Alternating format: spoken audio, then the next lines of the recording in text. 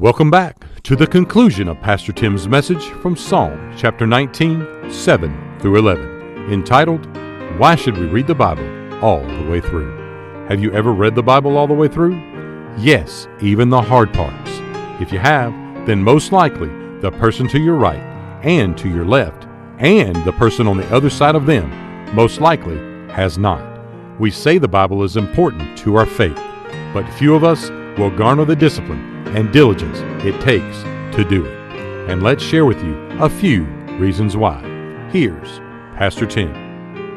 All right, there's an upward reason, there's an inward reason, there's an onward reason, and there's an outward reason. The outward reason is we read the Bible to defend our faith. We read the Bible to defend our faith. Have you ever had that? I mean, it is an awful experience.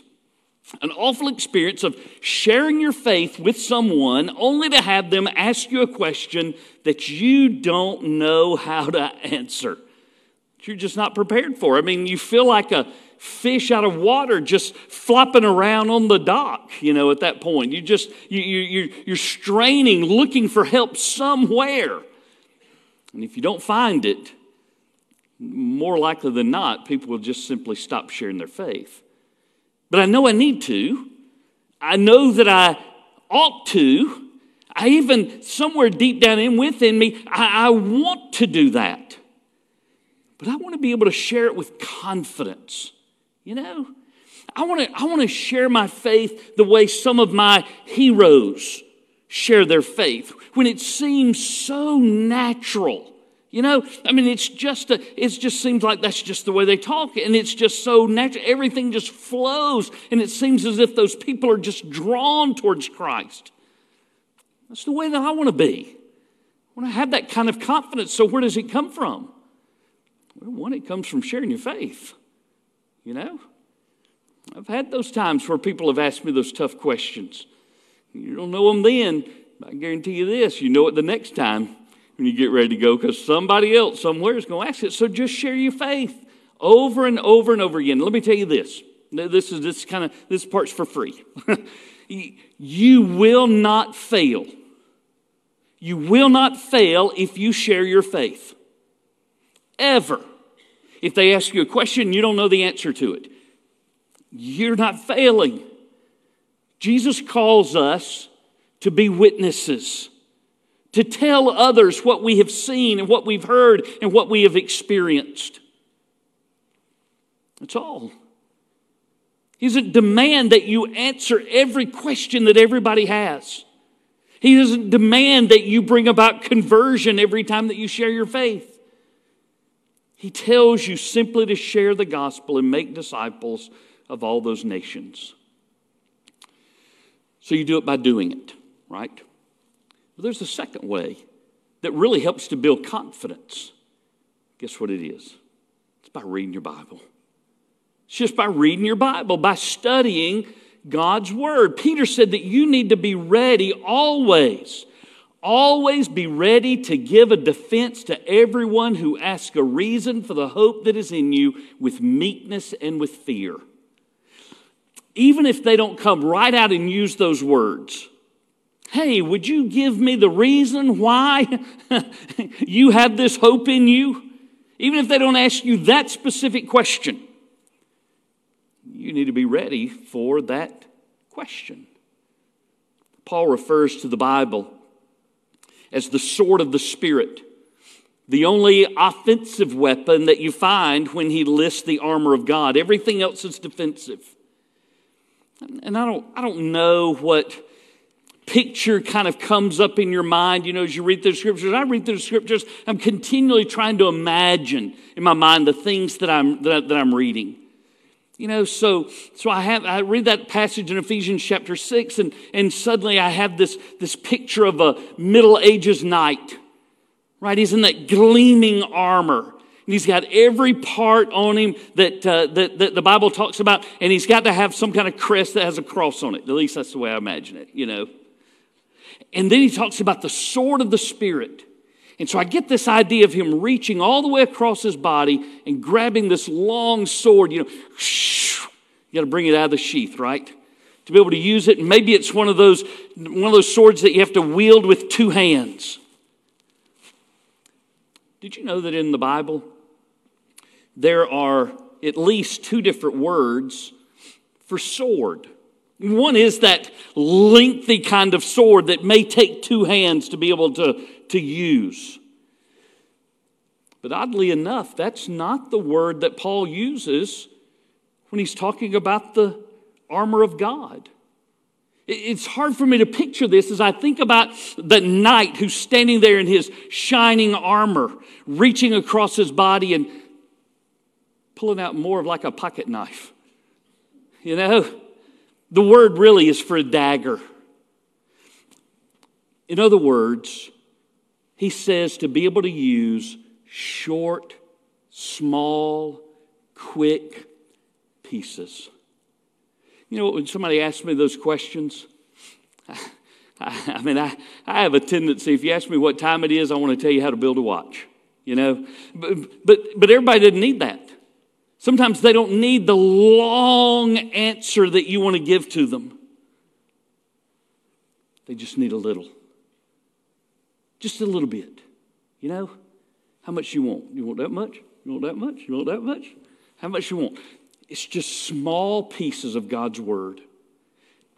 Not necessarily pulling out of their context, but being able to be used and wielded. We get overwhelmed because we see 66 books of the Bible. And frankly, for most of us, there are books that we didn't even know were in there. You know, we're still trying to find the book of Hezekiah.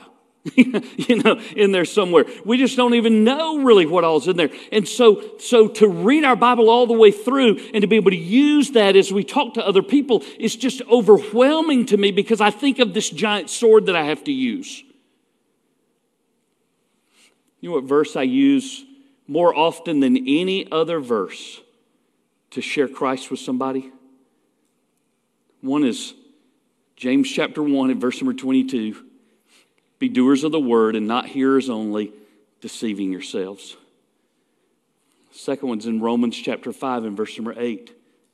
But God demonstrates his own love toward us in this, that while we were still sinners, that Christ died for us.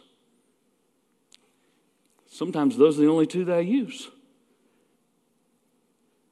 Get into your Bible. Begin to read it. Begin to study it. If you're going to be ready for this wide range of questions, then you need the whole Bible. You need, as what Paul called, the whole counsel of God. The more you explore the Bible, the more you're going to be able to effectively answer some of those questions along the way. All right, ready for number 5? It's the reward reason. The reward reason. We read the Bible to be blessed. You know, the book of Revelation promises that. It promises for every person who reads the book of Revelation through that they will have blessing from God. I think that's true for the whole of the Bible. James said, we look into the perfect law of liberty and we continue in it like a mirror. And you know what he says in that passage? That we will be blessed when we do that. Boy, is that ever needed in today's generation, in today's generation of trying to live in an ungodly society and try to live a godly life. It's all the more important.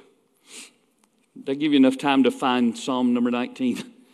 I hope that you're there. I said we're going to eventually get there. We're there.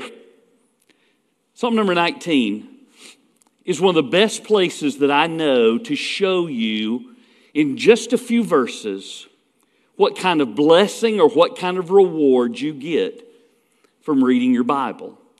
Now, you're going to notice as we read through these verses that the verses are organized exactly the same. All right? So first, the writer, as David gives that to us, he gives us a synonym of the Bible. You know, we may call it the Bible, we may call it the Word or the Word of God or the Scriptures. He does that. He gives us a synonym. Then he gives us an adjective. He describes what this Bible really is like. And then He's going to turn and give you a blessing, give you a reward. This is what brings it about. This is the benefit of reading through your Bible. Let's look at it that way. Look, if you will, down to verse number 7. Let's look at the synonyms. How does David refer to the Bible?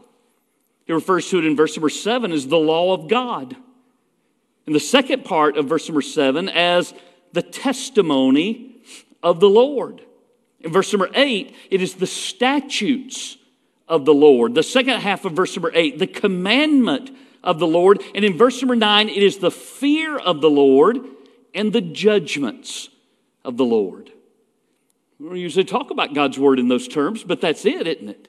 He's talking specifically about God's word, God's law, God's testimony, God's statutes, God's commandments, His fear, the judgments. He's talking about your Bible. And not just from Genesis to Psalm, but all the way through to Revelation. Notice the descriptions. This is true for every part of your Bible. In verse number 7, it's perfect. It's perfect. Look at the middle section there, verse number 7. It is sure. Isn't that good? The Bible is perfect. The Bible is sure. In verse number 8, it is right. It's right. It's the right thing, isn't it? At the end of verse number 8, it is pure. In verse number 9, it is clean. In the end of verse number 9, it is true and righteous altogether. That's your Bible. You're not just reading a New York Times bestseller. You're reading the bestseller of all time. It is the perfect book, the sure book, the right book, the true book that you're reading from. So when you take time to read through your Bible, notice how it benefits you. The Bible converts the soul. The Bible makes wise the simple. The Bible rejoices the heart. It enlightens the eyes, and it endures forever. Those are real blessings, aren't they? They're real rewards. Let's read it through, and then I will go through to verse number 10. The law of the Lord is perfect, converting the soul. The testimony of the Lord is sure, making wise the simple. The statutes of the Lord are right, rejoicing the heart. The commandment of the Lord is pure, enlightening the eyes. The fear of the Lord is clean, enduring forever. The judgments of the Lord are true and righteous altogether. More to be desired are they than gold, yea, than much fine gold. Sweeter also than honey and the honeycomb. Moreover, by them your servant is warned, and in keeping them there is great reward. There is great reward for reading and following and obeying God's word. Let me give you one more verse. Maybe you do want to write this one down. I think this is one that's worthwhile. You know, if I'm really trying to answer the question, why should I read my Bible all the way through? If I had to just select one verse, this one's it. Isaiah chapter 55 and verse number 11. God is speaking. And He says, so shall my word be that goes forth from my mouth. It shall not return to me void, but it will accomplish what I please, and it shall prosper in the thing for which I sent it. There's a reward reason. You read the Bible so that you'll be blessed. I'll give you 5 reasons, but it doesn't mean it's going to be easy. It takes work. It takes discipline. It takes diligence to read your Bible all the way through. There are going to be days when you don't want to read your Bible. There are going to be days when you don't feel like you've got time to read your Bible. But if you'll make that sacrifice to regularly and systematically read your Bible all the way through, you'll find that the rewards are incredible, and it far outweighs any effort that is required on your part. To be sure, you're going to be blessed. You're going to be rewarded. He says there is great reward for those who read their Bible. I hope that you'll do that. Let me pray for you. Father, so grateful for your word. I'm grateful that every single day it touches on something that I need in my life. Sometimes you use your word to encourage me. Sometimes you use your word to rebuke me and to correct me. Use your word to instruct me and to lead me and to guide me. And so, Father, I pray that that little voice that gets inside of my head sometimes that says, Tim, you just don't have time to do this today, or you've already read that part, just skip through it, or you don't even understand that. Why don't you just move on to something else? Father, I pray that you'd silence that voice, that your Spirit, who is using your word to renew my heart and renew my mind, to bring me into the image of Christ, that's what would win the day. Father, I pray your blessings over our church family.